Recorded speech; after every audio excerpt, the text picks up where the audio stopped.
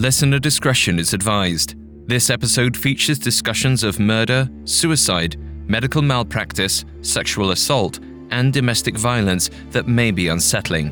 We advise extreme caution for listeners under 13. Tightness in the stomach, a lump in the throat, a hitch between breaths. Intuition serves as the body's roadmap, meant to guide us through uncertainty.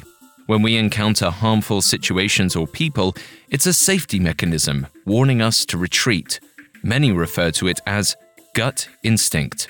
But despite intuition's loud cries, not everyone heeds its commands. This was certainly the case for those who knew Dr. Martin MacNeill. Throughout his life, his behavior presented red flags, but his loved ones ignored their gut feelings that something about the doctor just wasn't right. Unfortunately, no one realized just how correct their hunches were until Martin committed the unthinkable.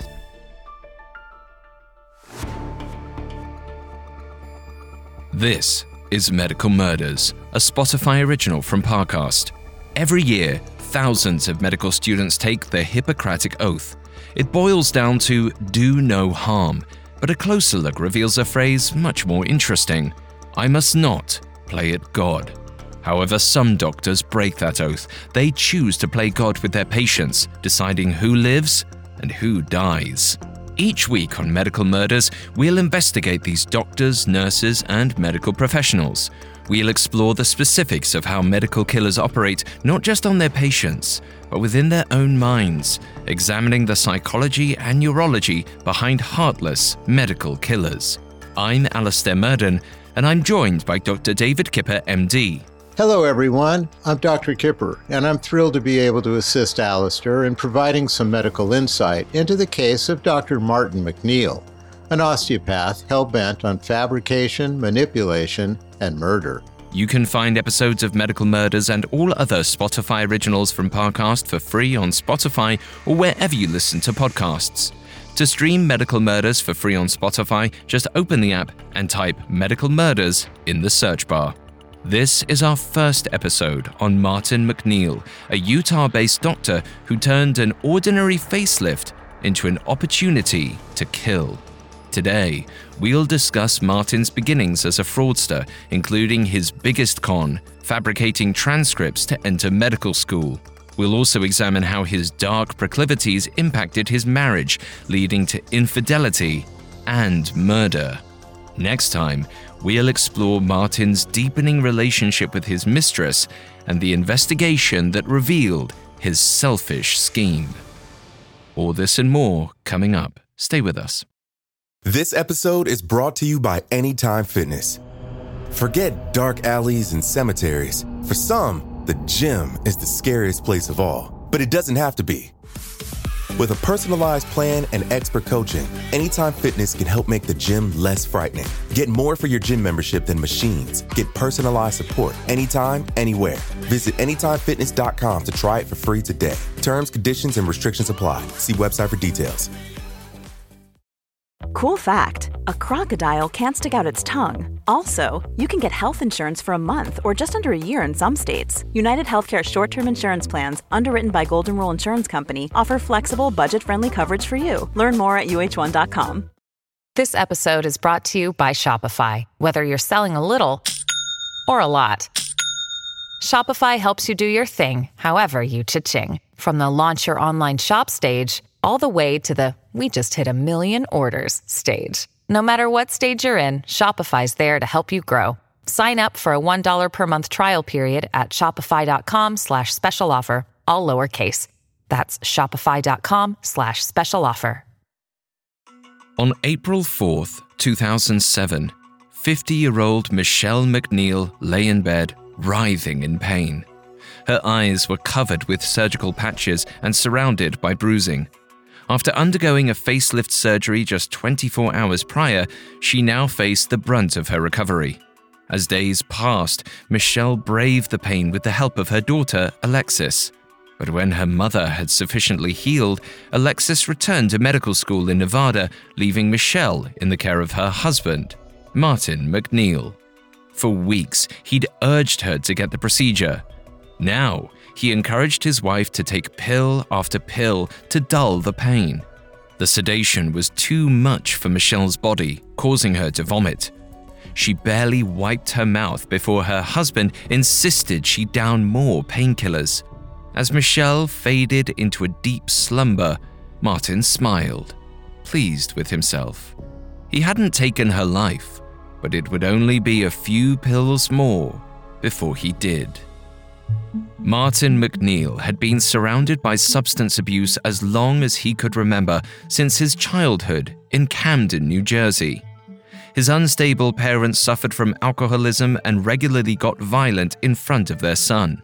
When the two finally divorced in the 1960s, Martin's mother became the sole caregiver for her 6 children. According to Martin, she did sex work to provide for them, often inside their home. The circumstances would have been hard for any young boy, but Martin and his siblings were particularly affected. Martin coped with a deep-seated resentment for his mum and claimed that he even tried to kill her when he was just 8 years old. But his homicidal behavior didn't stop there.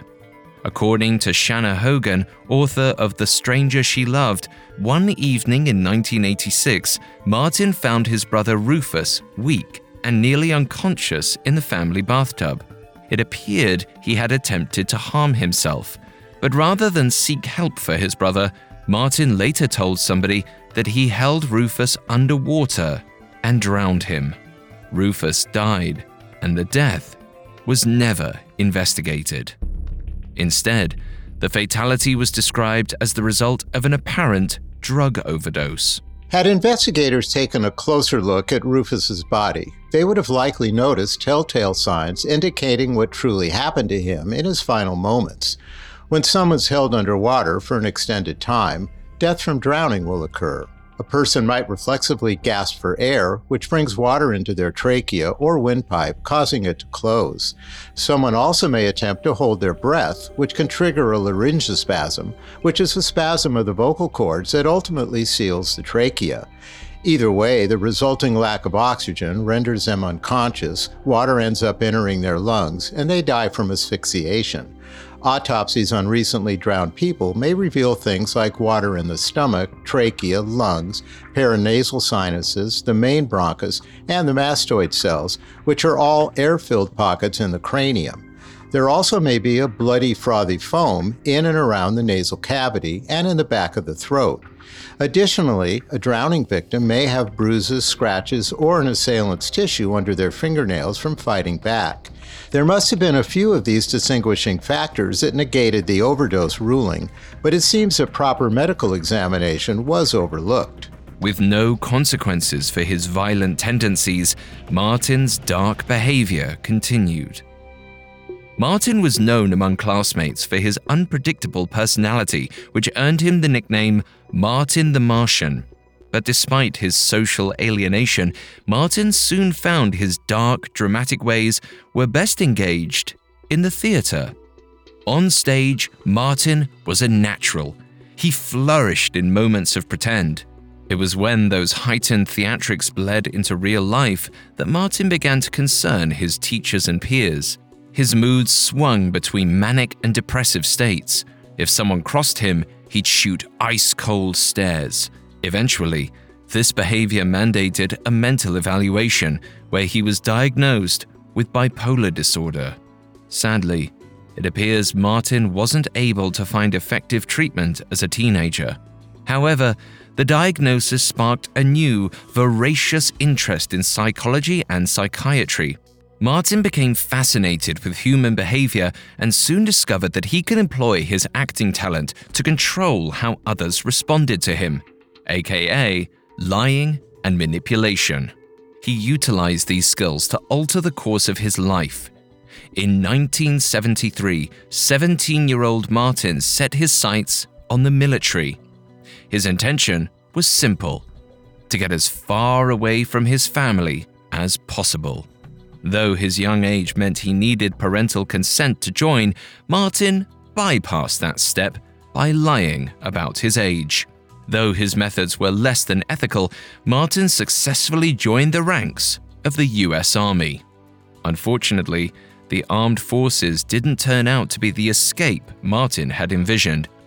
He didn't obey commands and often bumped heads with his superiors.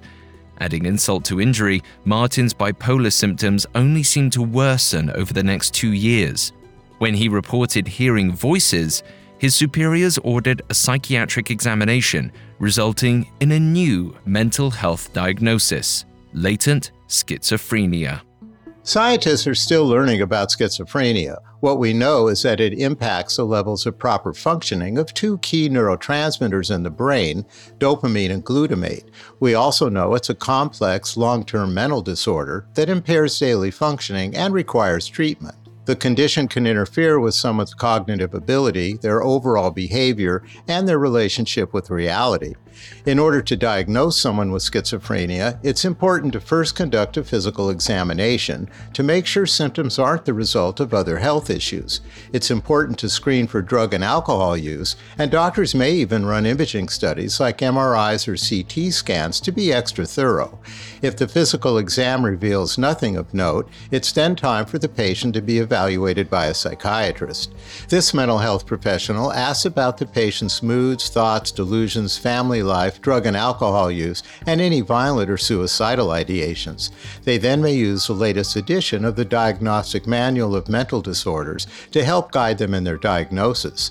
Going back to our story, Alistair, latent schizophrenia is actually an outdated term used to describe a person experiencing symptoms of schizophrenia, but without the frequent and prolonged psychotic episodes. Today, this would describe schizotypal personality disorder, which is certainly schizophrenia adjacent. However, people with schizotypal disorders tend to be more aware that their delusional thinking is separate from reality, while people with schizophrenia typically can't make this distinction. Martin's intense mood swings, misconduct, mania and depression, and his reported auditory hallucinations all speak to his bipolar diagnosis as well. Ultimately, mental disorders can be difficult to diagnose because they're all nuanced and spectrum-oriented. However, we've learned that the correct diagnosis will lead to an effective treatment plan and a better quality of life. For Martin MacNeill, however, the diagnosis meant he'd lose his job. At 19, he was discharged from the army. Desperate for direction, he set his sights on a new interest: the Church of Jesus Christ of Latter-day Saints, commonly known as the Mormon faith. After missionaries in his community approached him, Martin quickly immersed himself in their teachings. It's possible he was most drawn to the church's principle of God's favor, or perhaps he enjoyed the prospect of embarking on his own mission to spread the religion's message. Whatever the draw, he maintained his involvement in the church when he enrolled at St. Martin's University in Washington State. He pursued degrees in sociology and psychology. In 1977, after just 2 years of college, 21-year-old Martin graduated and moved to Mission Viejo, California, a town with a substantial Mormon community. By all accounts, Martin's life seemed to be headed in a positive direction. But Martin still felt malicious urges. He tried to sate them with dark TV shows about crime, but he couldn't just watch. One evening, Martin flipped on a 60-minute segment on check forgery. He was instantly enthralled. The narrator's descriptions made the whole con seem so simple. The show strongly cautioned viewers that the law always catches up to crooks eventually. But Martin wholly ignored this. He disclosed to a close friend that he could pull off a much more sophisticated version of the scheme from TV. He was sure his method was foolproof. Martin started by obtaining the birth certificate of someone random, which he used to apply for a driver's license. Then, he used that license to open a bank account. The account balance was near zero, but it yielded a checkbook, the key to 3 days of lavish shopping. Martin's purchases ran the gamut: diamond rings and watches, couches and chairs, TVs and a full-sized refrigerator, shoes along with 60 pairs of socks. He bought car tires, bicycles, a grandfather clock, and a year's supply of chocolate-covered cherries. Grand total? Roughly $35,000. Not a bad haul, until a store employee flagged a check for possible fraud. The jig was up. Within days, police arrested Martin, charging him with forgery, theft, and fraud. Though Martin had no problem bragging about his criminal genius to friends, he played a different character in the courthouse. He told the court psychiatrist that he didn't know what compelled him to commit the crimes. Despite his hazy testimony and his previous schizophrenia diagnosis, Martin was found mentally fit to stand trial. The proceedings went on throughout 1977. While he was still fighting the charges, Martin attended a church-sponsored singles event in Mission Viejo. Martin needed a new reason to be excited about life, and that day, he found it in a young woman named Michelle Somers. Coming up, Martin MacNeill weasels his way into marriage. Every so often, something so impactful happens, it has the power to capture the attention of a whole country. An event so deadly or dumbfounding, it has no choice but to live on in infamy. Hi, Parcasters, it's Ashley Flowers, and I'm exposing the most sinister cases from the darkest corners of the globe in my new True Crime Limited series, International Infamy. Every Tuesday, come along as I guide you on a wicked world tour. 15 different countries, 15 infamous crimes. Take a trip to Iceland, where 6 people confessed to a murder that never actually happened. Journey to Mexico, where a lucha libre wrestler moonlights as a serial killer. And travel to New Zealand, where 2 friends hatch a deadly plan to become famous. Each episode of International Infamy explores the twists and turns of a notoriously high-profile case, zeroing in on the cultural details which make the crime unique to its location, and explaining why it couldn't have happened anywhere else. Follow my new Spotify original from Parcast, International Infamy with Ashley Flowers, and catch a new episode every week. Listen free on Spotify or wherever you get your podcasts.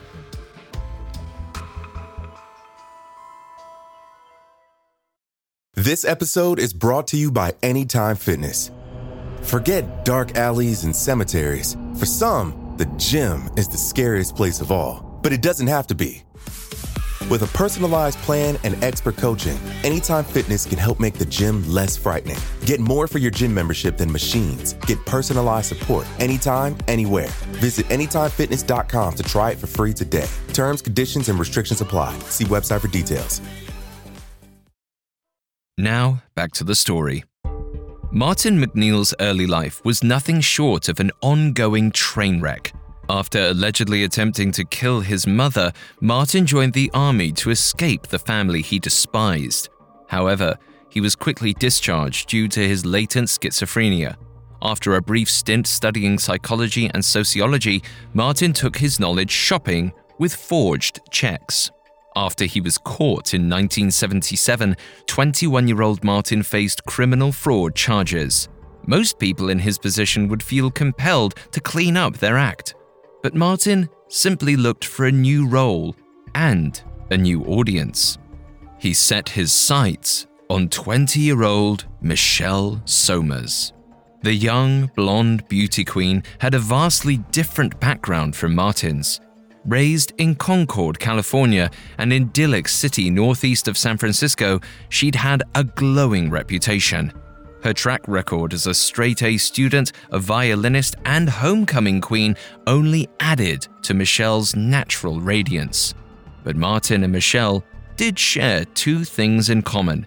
They were both one among many siblings and involved in the Church of Jesus Christ of Latter-day Saints.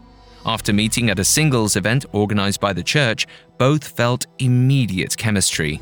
Martin was drawn to Michelle's goodness and innocence, while Michelle loved Martin's piercing gray eyes and polished charm. And because she met him through her church, Michelle assumed Martin was guided by a firm moral compass.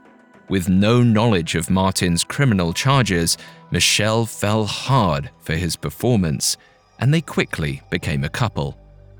Michelle's family wasn't so blinded by Martin's magnetism. Michelle's younger sister Linda found him arrogant. Whenever he'd visit the family, he'd stop at mirrors to gawk at himself. And her mother, Helen, felt unsettled meeting him. Her instincts were confirmed when her church's bishop gave her a phone call urging Helen to keep her daughter away from Martin. Though the pious man refused to explain further, Michelle's mother needed no convincing. She was far more concerned by what her daughter told the family. Michelle divulged to her sister that Martin had a controlling nature that often led to vicious arguments. Once, as they argued in Martin's car, Michelle said she wanted to break up. Suddenly, Martin pulled a gun from the center console. Holding it to his head, Martin confessed his love and swore to end his life if she dared to leave him. With no way out, Michelle stayed. Only then, when he was sure of her loyalty, did Martin reveal that he had pending felony charges. In his version of the story, the elaborate scheme was reduced to a couple of bad checks. He led Michelle to excuse it as a one-off incident from his past. Michelle's loved ones weren't so convinced. As their suspicions rose, the Somers meticulously dug into the details of Martin's criminal case and his discharge from the army. The more they learned, the more they feared for Michelle's life. To their dismay, the relationship between Michelle and Martin only intensified. After just a few months of dating, Martin suggested an elopement. Their rushed marriage would sever the ties between Michelle and her close-knit family, a textbook tactic of abusive control. On February 21st, 1978, 22-year-old Martin and 21-year-old Michelle were united as husband and wife. Michelle's parents and siblings were not in attendance. Just 4 months later, Martin took a plea deal and served 6 months for his crimes, leaving his new wife alone. But she stayed married to him. Upon his release in 1979, 23-year-old Martin was put on a 3-year felony probation, which required him to stay under the close supervision of an officer in California. Despite this, Martin managed to forge college transcripts and use them to apply to a medical school in Mexico. When he was accepted, Martin apparently convinced his case manager to let him leave the country to attend. The decision to move wasn't so easy for Michelle, who was pregnant with their first child. It didn't occur to Martin that his wife might not want to move out of the country with a newborn. His priorities simply trumped hers, and her loyalty made her easy to control. So shortly after Michelle gave birth to their daughter Rachel, the three moved to Guadalajara.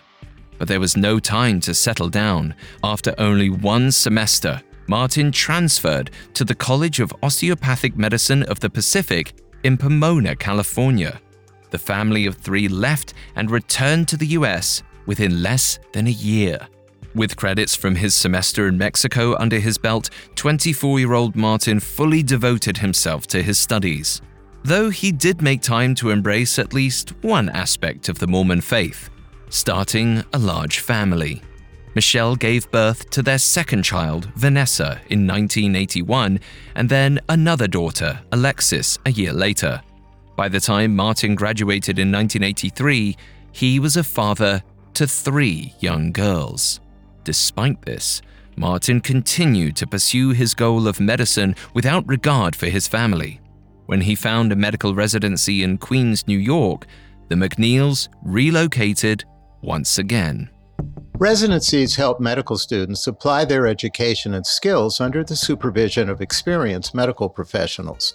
Over a minimum of 3 years, these programs expose future doctors to real-life hospital scenarios and give students a deeper insight into how certain diseases arc in their progressions and treatments. Residencies also enable students to find comfort within specific medical fields and teach them how to work in concert with other healthcare specialists. Martin's osteopathic residency would have taken 3 to 4 years to complete and would have offered a variety of subspecialties for him to pursue. Osteopaths, which are known as DOs, practice within all medical specialties and incorporate a holistic approach to medicine. DOs work in fields that include emergency medicine, surgery, geriatrics, and even psychiatry. This residency experience would have given Martin an enhanced understanding of the musculoskeletal system, which is the interconnected network of nerves, muscles, and bones. It would have also helped him hone some of his surgical skills. My own residency was very helpful for me. When I started, I remember feeling really nervous, but I was surprised at how fast all my medical training became second nature. Those years gave me confidence as a physician, and they helped guide me into my current field. They also allowed me to establish relationships with other specialists that I still work with today. There's no question that Martin's osteopathic residency was an exciting and challenging time in his life. After completing his residency, Martin set his sights on Utah, given its strong connection to the Mormon Church. There, his young family would lend him a respectable image, though it seems to have been only an image. Martin took a dry, authoritarian approach to his familial duties. Luckily, Michelle proved to be an exemplary mother. She took an active role in the kids' busy lives and gave birth to their fourth child, Damien, in 1985. Through this time, Martin continued to pursue his medical license. With education, a residency, and compounding hours of practice under his belt, Martin finally became licensed as an osteopathic physician in 1987. From there, he charmed his clients at various hospitals and clinics, but the reputation he had to uphold as a doctor didn't free him from his desire to manipulate. Somewhat strangely, after Martin had secured his legitimacy as a doctor, he pursued a law degree at Brigham Young University, though he would never go on to practice. It's very possible that Martin just wanted to defend himself better if he got into trouble with the law again. Or rather, when. In 1990, the same year he earned his law degree, 34-year-old Martin got back to his old cons. This time, however, it wasn't random strangers that Martin preyed on to fuel his greed. When patients came to him at a hospital in Sandy, Utah, he'd bill Medicaid for services he'd never actually provided them. But his scheme was short-lived. Before 1990 came to a close, Martin was caught. He pleaded no contest for his profiteering scheme, and he was banned from participating in Medicaid billing for 12 years. Though this made it difficult for him to do some aspects of his job, he was still able to practice medicine. Medicaid laws vary state to state, and a revocation of a medical license is largely contingent on the severity of the charges, especially in cases of fraud. If a doctor gets convicted of Medicaid fraud, it's a good indicator that they're psychologically unfit to be a healthcare provider.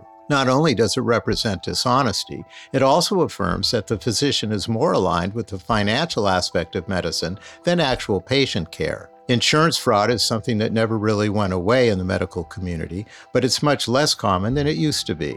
In recent years, there's been much more scrutiny over how healthcare professionals charge patients, thanks to advancements in analyzing billing patterns. The 2009 Affordable Care Act also allocated $350 million to legally pursue doctors involved in health insurance fraud. And today, penalties are very harsh for offending practitioners. Despite Martin's blatant cheating of the system, he was still permitted to practice as a physician. It's unclear how his family reacted to Martin's charges of Medicaid fraud. But based on his past manipulation, it's easy to imagine he played the victim and convinced them it was all just a misunderstanding. With his family on his side, evading reputational damage within his church community was a walk in the park. He conveniently landed a position in medical law in Washington, relying on his new degree from BYU. Though little is known about what Martin did there, he didn't stay long. Less than a year after bringing his wife and children with him to the Pacific Northwest, Martin accepted a full-time position at Brigham Young University's Health Center. As a result, he uprooted his young family once again.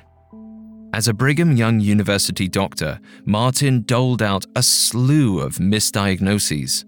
Having entered medical school with the help of forged documents, it's no surprise Martin failed to make accurate assessments and provide adequate care.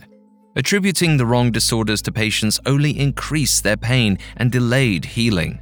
As if this wasn't enough, Martin also took advantage of his position of power to strike up sexual affairs with his patients. One patient said Martin manipulated her into a sexual relationship because he knew she wouldn't go to the authorities. This behavior also highlights that Martin was likely using the church, which prizes nuclear families and marital loyalty, as a cover. Much like his other cons, Martin's family man image was just an act. When Brigham Young University received formal complaints about Martin's behavior, they seemed to be more interested in saving their own reputation as an institution. Without any news coverage or public warnings detailing Martin's predatory actions, Martin resigned in 1998. But the bad rep he made for himself there did little to halt his future job prospects. In fact, just 1 year later, in 1999, BYU permitted Martin to return. Seemingly, the same issues of misconduct arose and Martin quickly left again, but he had no intention of burying his head in the sand. Just 2 years after his resignation from BYU, 44-year-old Martin charmed his way into a job as medical director of the Utah State Developmental Center, a position directly appointed by the governor. The center served patients with intellectual and developmental disabilities. Martin worked in urgent care, managed doctors and nurses, and was in charge of certain administrative duties. How Martin was able to secure such a high-powered position with his record of misconduct is a mystery. However, it seemed Martin was sitting at the pinnacle of his fraud empire. Backed by the governor, it was hard to imagine how he would ever be held accountable for his history of lies. But while his professional life had taken an optimistic turn, his home life was grimmer. In August 2000, Michelle caught Martin watching pornography, a major taboo in his religion. Furious that he'd been found, Martin ran at her with a butcher knife. Luckily, their 15-year-old son Damien pulled the knife from his father's hands before any harm was done. However, the commotion stirred the attention of neighbors who placed a call to the police. Like all his past brushes with the law, Martin smooth-talked authorities and assured them that all was fine in the MacNeill household. Terrified of her husband, Michelle stayed silent. She had 4 children to protect, and divorce was unthinkable for her at the time. She longed for a peaceful solution to their problems, and so did her husband. He just had a very different solution in mind. Up next, Martin devises a horrifying plot. Hey, it's Kaylee Cuoco for Priceline. Ready to go to your happy place for a happy price? Well, why didn't you say so? Just download the Priceline app right now and save up to 60% on hotels. So whether it's Cousin Kevin's Kazoo Concert in Kansas City, go Kevin, or Becky's Bachelorette Bash in Bermuda, you never have to miss a trip ever again. So download the Priceline app today. Your savings are waiting. Go to your happy place for a happy price. Go to your happy price, Priceline. This episode is brought to you by Etsy. Sound the gifting panic alarm. You need to get an amazing gift. Wait, no, the perfect gift. Relax. Now you can use gift mode on Etsy. Gift mode on Etsy takes the stress out of gifting, so you can find the perfect item for anyone and any occasion. It's easy. Just tap or click gift mode on your Etsy app or Etsy.com. Then answer a few short questions about who you're shopping for and what they like. And gift mode instantly gives you curated gift ideas based on hundreds of personas.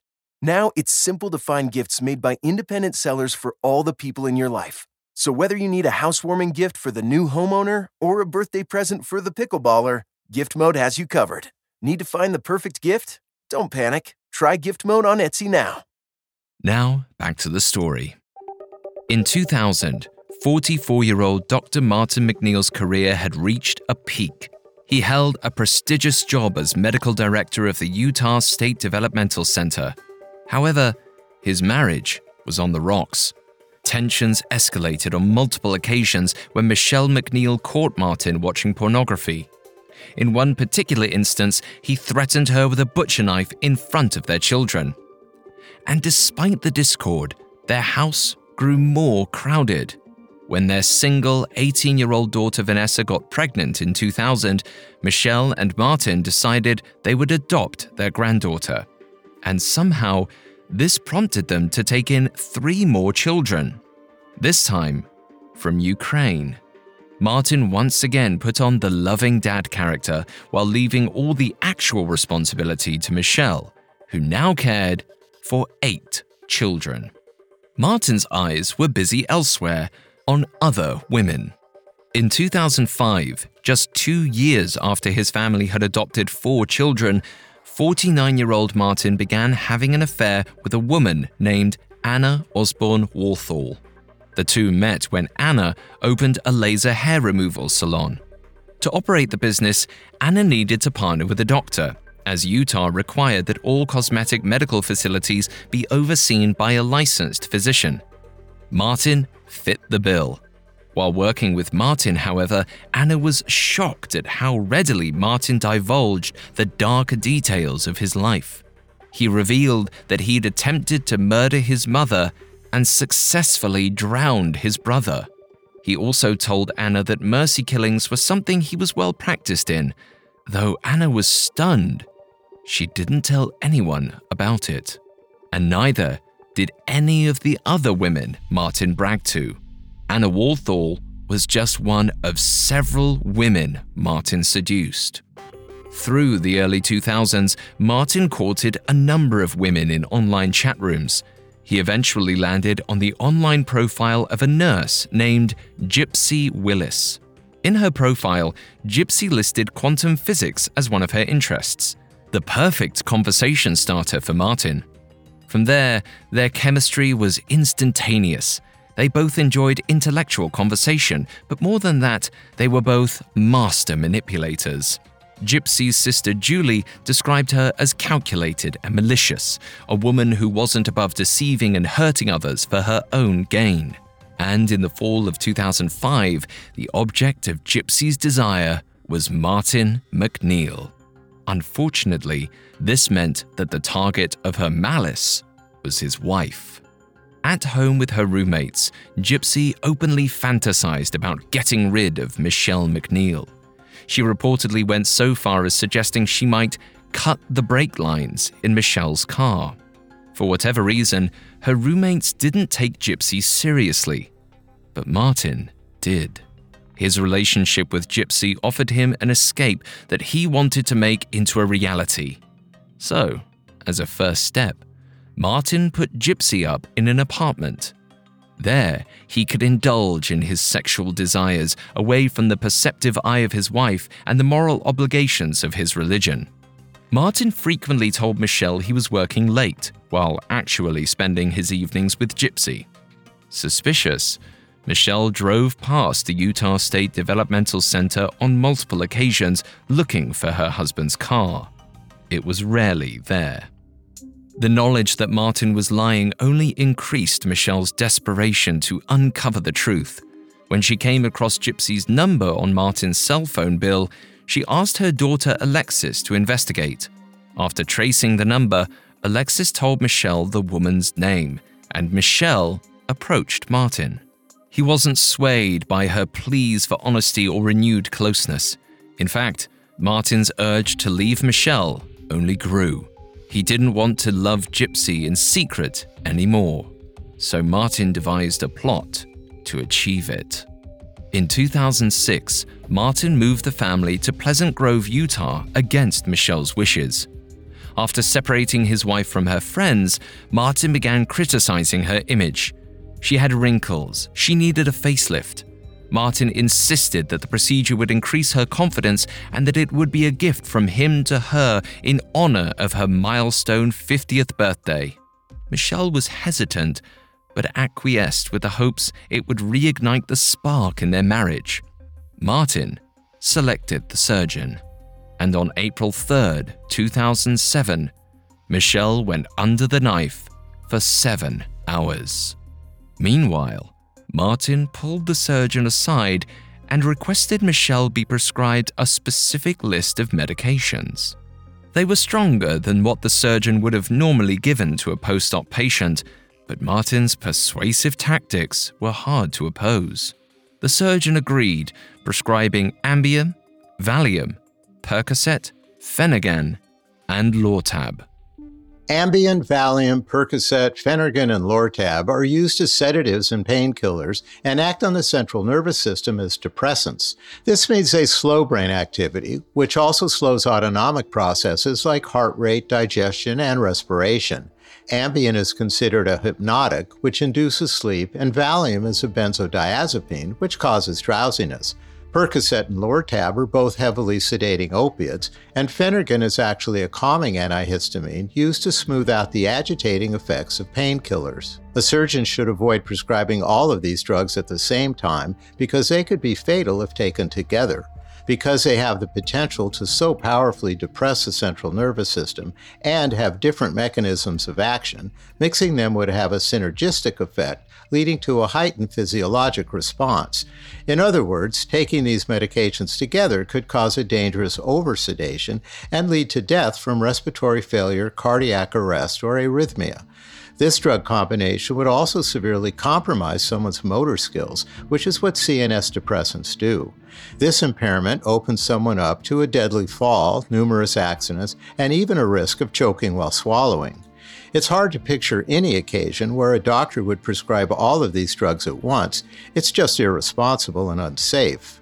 Of course, Martin was well aware of these drug interactions. When Michelle returned home after the successful surgery, Martin began overdosing her. After she got sick, he forced more pills down her throat. He'd ensure the drugs took effect, no matter what. However, his daughter Alexis posed a challenge. She was home from medical school during the first several days of Michelle's recovery to take care of her.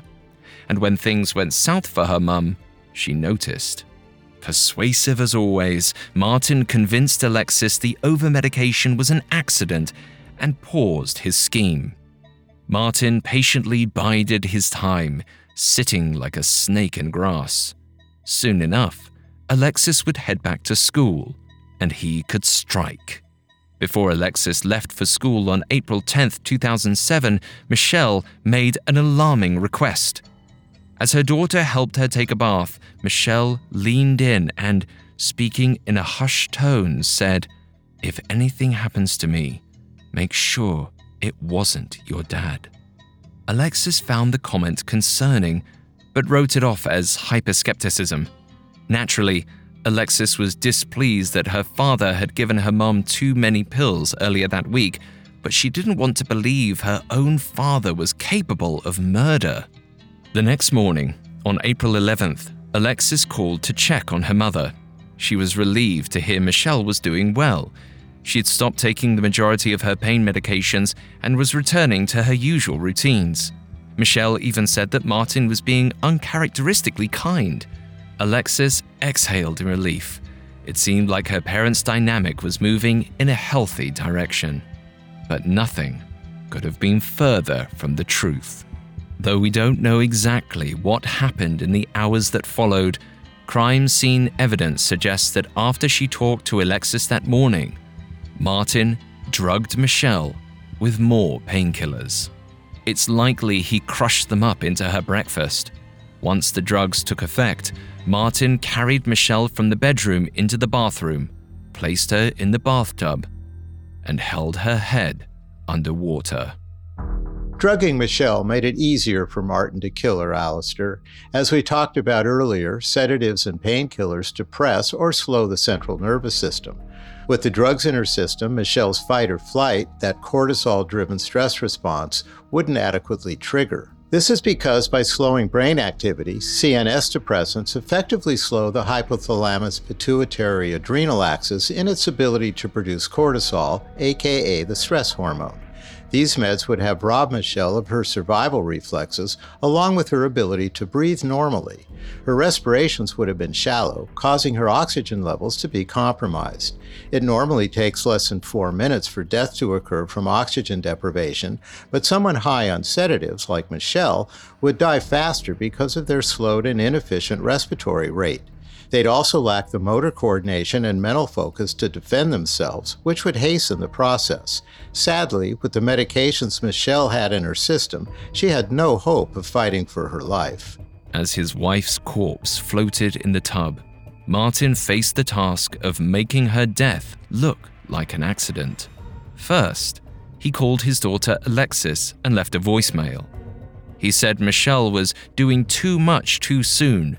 She was getting up out of bed and not resting. He begged Alexis to call her mother to talk some sense into her.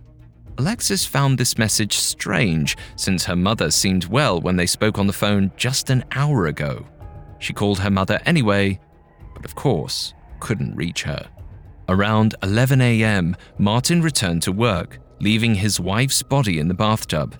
Ironically, the developmental center was hosting a safety fair that day, helping employees to learn about safety practices.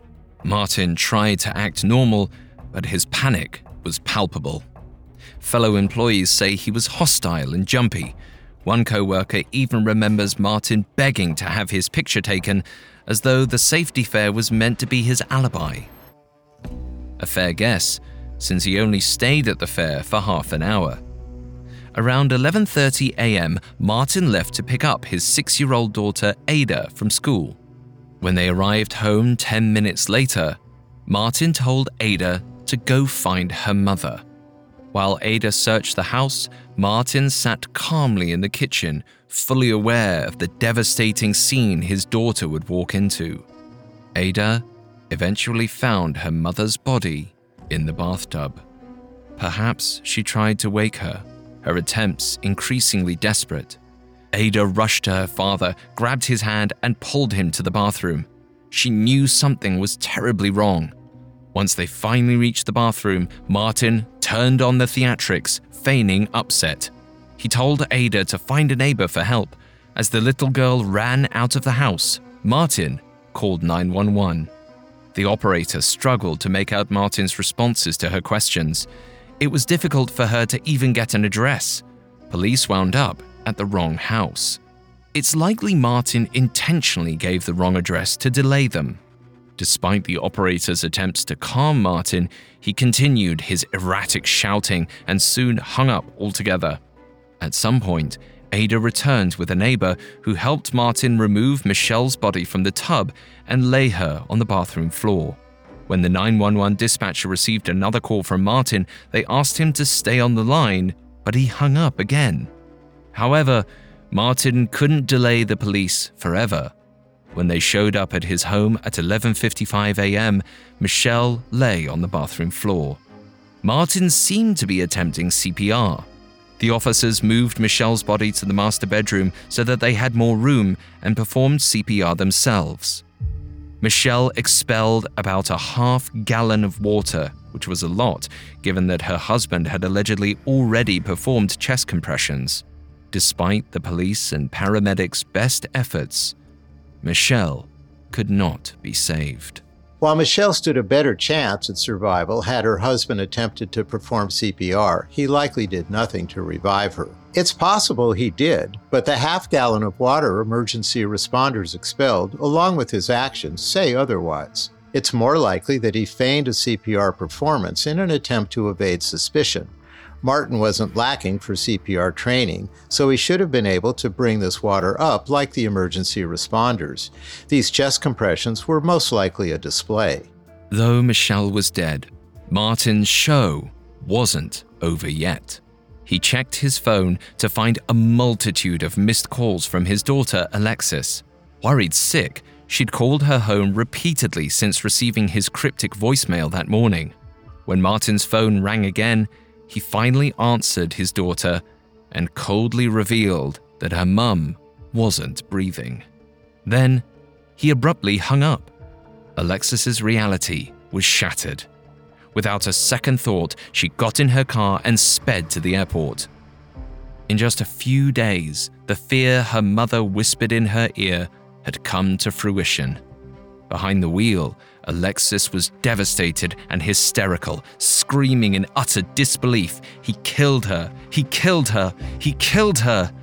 And when she got home, Alexis would do anything to prove it.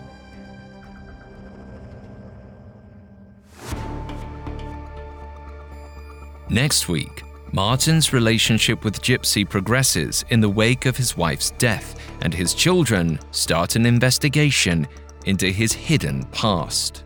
Thanks for listening to Medical Murders, and thanks again to Dr. Kipper for joining me today. Thank you so much, Alistair, for having me. For more information on Martin MacNeill, among the many sources we used, we found the book The Stranger She Loved by Shanna Hogan extremely helpful to our research. You can find all episodes of Medical Murders and all other Spotify originals from Parcast for free on Spotify. Not only does Spotify already have all of your favorite music, but now Spotify is making it easy for you to enjoy all of your favorite Spotify originals from Parcast, like Medical Murders, for free from your phone, desktop, or smart speaker. To stream Medical Murders on Spotify, just open the app and type Medical Murders in the search bar. We'll see you next time. Medical Murders is a Spotify original from Parcast. It is executive produced by Max Cutler, sound designed by Nick Johnson, with production assistance by Ron Shapiro, Trent Williamson, Carly Madden, and Joshua Kern. This episode of Medical Murders was written by Courtney Taylor, with writing assistance by Maggie Admire and Lauren DeLille, fact-checking by Bennett Logan, and research by Chelsea Wood. Medical Murders stars Dr. David Kipper and Alistair Murden. Hi, listeners. It's Ashley Flowers, and here's a quick reminder to check out my new True Crime Limited series, International Infamy. Every Tuesday, I'm taking you across the globe to look at 15 of the most notorious crimes from 15 different countries. Some stories are sure to shock, some may leave you stumped, but all are quite the trip. Follow my new series, International Infamy with Ashley Flowers. Listen for free on Spotify or wherever you get your podcasts.